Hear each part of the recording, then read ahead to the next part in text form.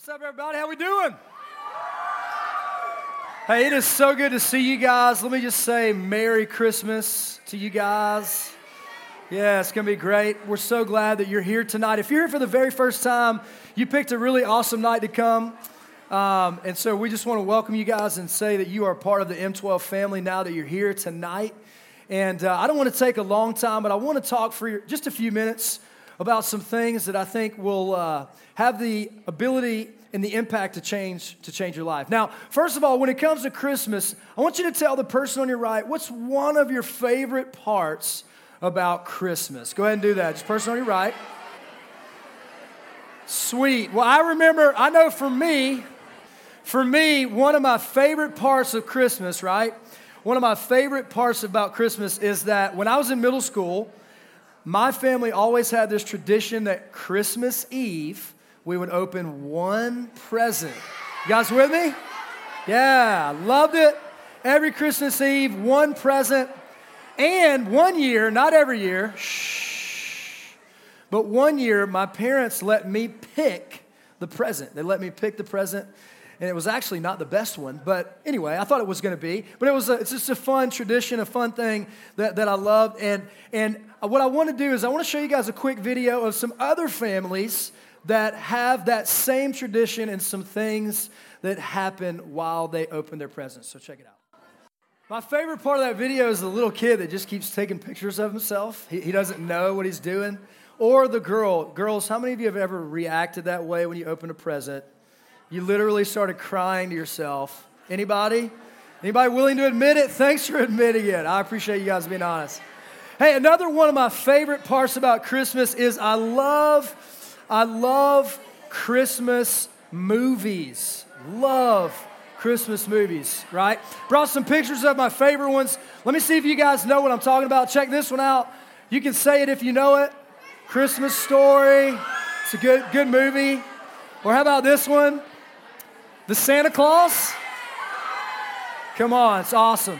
Or this one, this is good. Come on, Home Alone. And of course,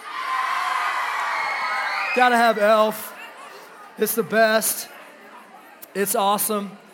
Well, here's what I want to do tonight. I'd love for you to grab your Bibles, whether they're underneath you or in front of you. And I'd love for you to turn open to page number 1026. Page number 1026.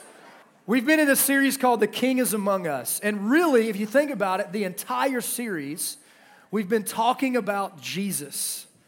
We've been talking about King Jesus. And Nathan did a great job a couple weeks ago. He talked about the idea that at one time, people were wondering, where is the king? And they were saying, the king is nowhere to be found. And then Jesus came on the scene to say the king is now here, the savior of the world, the Messiah, the chosen one, the one that would change your life, would change mine, has come on the scene. And then last week, Mike talked about Jesus and the fact that Jesus did not come to charge you, but to change you. He came to change your life. He came to change my life. And sometimes we view God, we view him as this police officer that's waiting for us to mess up. And that is so far from the truth of who God really, really is. See, he didn't come to charge you, but he came to change you. And that's where I want to pick up tonight for just a few minutes. And I want to give you our bottom line statement. It's going to come on the screen. Here it is. Jesus changed everything. It's that simple. Jesus coming on the scene, the birth of Jesus Christ, which is why we celebrate Christmas. Jesus Christ changed it all. He changed absolutely everything. And so what I want to do tonight is I simply just want to read the Christmas story together. Beginning in Luke chapter 2, verse number 1. I want you to read these verses with me, not out loud, but just kind of look at your Bible. It says this: in those days, Caesar Augustus issued a decree that a census should be taken of the entire Roman world. This was the first census that took place while Quirinius was the governor of Syria. And everyone went to their own town to register. So Joseph also went up from the town of Nazareth in Galilee to Judea, to Bethlehem, the town of David, because he belonged to the house and the line of David. He went there to register with Mary, who was pledged to be married to him and was expecting a child. And while they were there, the time came for the baby to be born. And she gave birth to her firstborn, a son. She wrapped him in clothes, placed him in a manger, because there was no room for them in the inn. And there were shepherds living in the fields nearby, keeping watch over their flocks at night. An angel of the Lord appeared to them, and the glory of the Lord shone around them, and they were terrified. But the angel said to them, "Do not be afraid.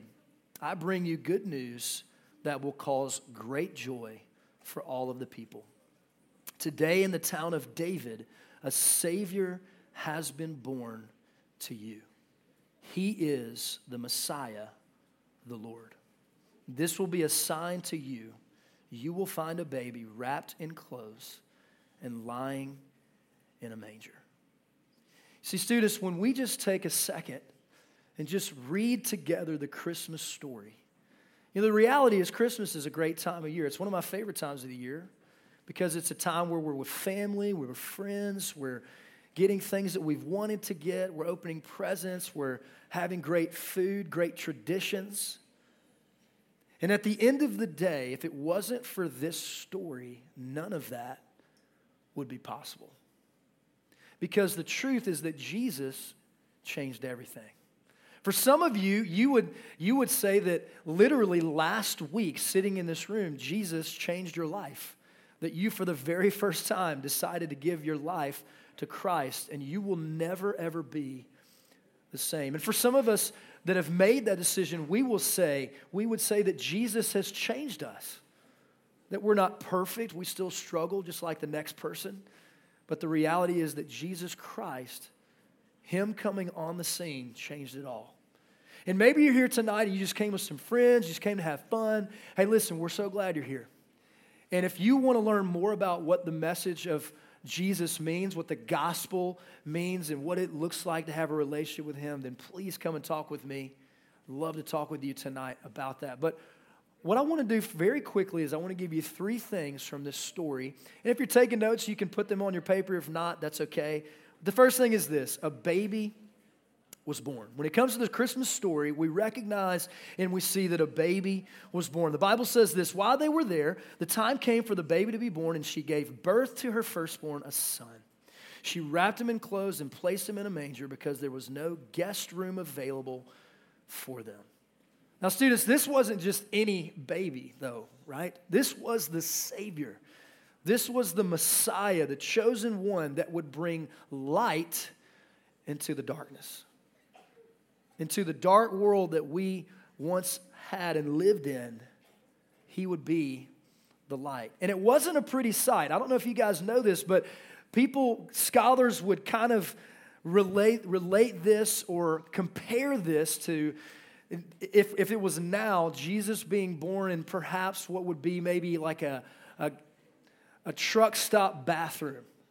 I mean, one of the worst places ever, right? That smells nasty, and there's not pillows everywhere, and there's not a bed, and it's not a hospital like you've seen on television. Jesus was born in a place that was very unexpected, that people would have never expected for Him, the Savior, the King among us, to be born there.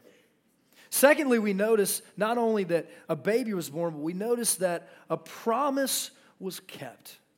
When Jesus Christ was born from the Virgin Mary, we recognize that a promise was kept. So I want you to look at this verse in Luke chapter 1. It says, "The angel said, 'The Holy Spirit will come on you, and the power of the Most High will overshadow you. Son, the Holy One to be born will be called the Son of God. For no word from God will ever fail.'" And then it goes on in Luke 2, "Sovereign Lord, as you have promised, you may now dismiss your servant." The Holy Spirit came to this guy named Simeon, and he said, "You will not die until you hold the Savior in your arms." And so then Simeon says, "Sovereign Lord, as you've promised, You may now dismiss your servant in peace, for my eyes have seen your salvation, which you have prepared in the sight of all nations, a light for revelation to the Gentiles and the glory of your people, Israel. See, students, Jesus was not just a promise, but he was the fulfillment of a prophecy. He was the fulfillment of many prophecies. You can go back to the Old Testament and you can look of things that were told to prophets in the Old Testament, and Jesus was the fulfillment of those things. A promise was kept. And the last thing that we can take from the Christmas story is that a gift was given. A baby was born, a promise was kept, and a gift was given. The Bible says, the angel said to them, "Don't be afraid. I bring you good news that will cause great joy for all of the people. Today in the town of David, a Savior has been born to you. He is the Messiah. He is the Lord." Students, the most important reality of the Christmas story is that the gift that is offered to you as a result of the baby that was born and the promise that was kept changed everything. It changed everything for me, and it changes everything for you. Because see, through the birth of Jesus Christ, what happened in that moment when he was born is that love, unconditional love, came down from heaven to the earth. And he was the one that would give his life despite all of your mistakes, despite all of the things that you have done that you are not proud of. Grace came down to the earth. Grace being a gift that you and I do not deserve. That we didn't deserve for Jesus to die on the cross for our sins, but he did it anyway. So it was a promise and a gift that was given. And what I wanted to do tonight is I want to give you just a visual picture of what this looks like. And I thought it was cool. I was thinking about this year. I was thinking about some of the things that God had done in 2015, the life change that we've seen, the number of kids that have been baptized, the number of you that have taken a step in your faith. Maybe you've started opening the Bible on your own. Maybe you've started to pray out loud for your small group for the very first time. You've taken some really significant steps this year in 2015. And of course, there's more ahead in 2016 and more that God wants to do in you and more that God wants to do through you. But if you remember, something that I shared with you guys, the beginning of this year was a word, and it was the word chosen. And I have used this word chosen the whole year to pray for you, to pray for God to overwhelm you with the truth that you have been chosen. Sometimes in middle school, you feel rejected, you feel insignificant, you feel like things don't matter in your world, and that couldn't be farther from the truth of what Scripture teaches and what Scripture says. Rather than feeling insignificant, Scripture says you've been chosen. And the cool part about the Christmas story is that in essence, what happened when Jesus came is that the light of heaven came down to the earth. And the Bible says it like this. I love this passage. You are a chosen people, a royal priesthood, a holy nation, God's special possession, that you may declare. And I want you to think about this next part, students. This is all of our story. If you are sitting in this room tonight and you would say, I know Christ, I've committed my life to Christ, this is your story. This is my story.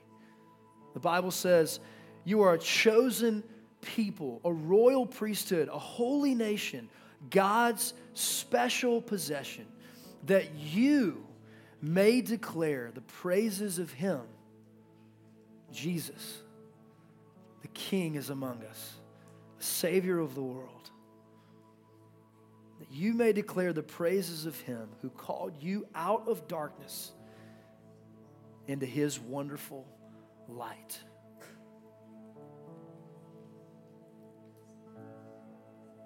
That you may declare the praises of him who called you out of darkness into his wonderful light.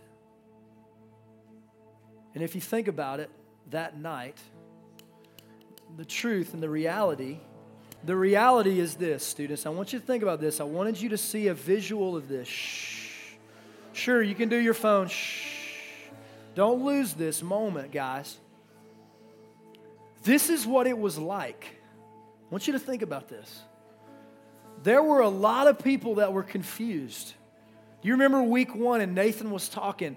People were thinking, man, the King is nowhere to be found. The King is nowhere to be found. Where is the King? And then Jesus came on the scene. And when Jesus came on the scene, he would bring light into the darkness. And the cool part of the Christmas story, and this is where I wrap up, is simply this. I want you to understand, you are God's plan A for redemption in the world.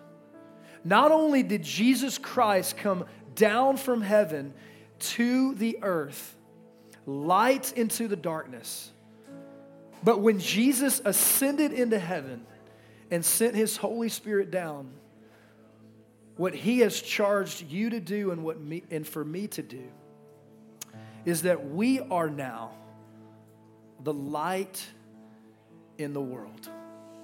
We are now the ones who bring light to a dark place. And so I want you to think about it. I love that you guys have put your lights out, because this is, for some of you, this could be your school right here. And you are the light that goes into your school. For some of you, this may even be your family. Maybe you're the only Christian in your family. You're the only person who understands the real meaning of Christmas in your family. And so this could be you and your family. You are the only light in your family.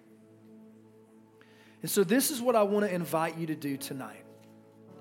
I don't know if you call 12 Stone your church home. If you don't, that's okay. But even if you do, that's great too. But next Thursday, we have 4 services for Christmas Eve. And this is what I want to challenge you guys with as we wrap up tonight. I want to challenge you to invite someone to come to a Christmas service. Because maybe they need to hear the story of Christmas. Maybe they need to hear about the King being among us, Jesus. And so God, thank you for the Christmas story. Thank you that the Christmas story represents life change. That everything changed because of the Christmas story, because of Jesus. And God, obviously there are a lot of people in this world that do not know you. They do not know the story of redemption found in Jesus.